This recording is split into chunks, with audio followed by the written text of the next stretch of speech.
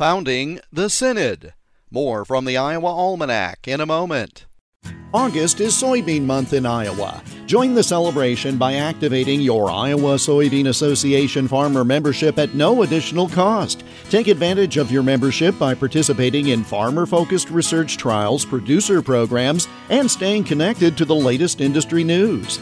Activate or confirm your membership before August 31st and be entered to win a drone or other unique prizes. Visit iasoybeans.com today and use promo code DRONE2. It was on August 24, 1854, that the Evangelical Lutheran Synod of Iowa and other states was founded. That long name was typically shortened to simply the Iowa Synod. It happened at St. Sebald in Clayton County. The synod was formed as a result of disagreements at a settlement of pastors in Saginaw, Michigan. The pastors had been sent to America from Germany by Johann Conrad Wilhelm Leah.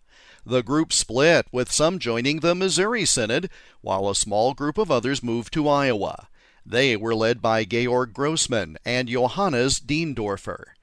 10 years after its founding, in 1864, the Iowa Synod adopted a constitution and its formal name, which, in the native German, was Die Deutsche Evangelische Lutheranische Synod von Iowa. 4 decades after it was founded, the Iowa Synod grew when most of the congregations of the First Evangelical Lutheran Synod of Texas joined the Iowa group as the Texas District.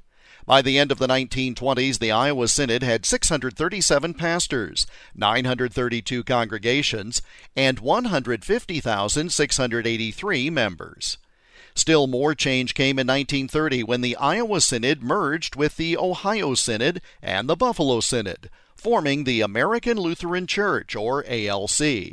A half-century later, after further mergers, the now larger group became part of the Evangelical Lutheran Church in America, the ELCA, in 1988. But the original group of dissident pastors from Michigan came to Iowa and founded the Iowa Synod at St. Sebald on this date in 1854. And that's Iowa Almanac for August 24th. Follow us on Twitter and Instagram at Iowa Almanac. Until tomorrow, I'm Jeff Stein.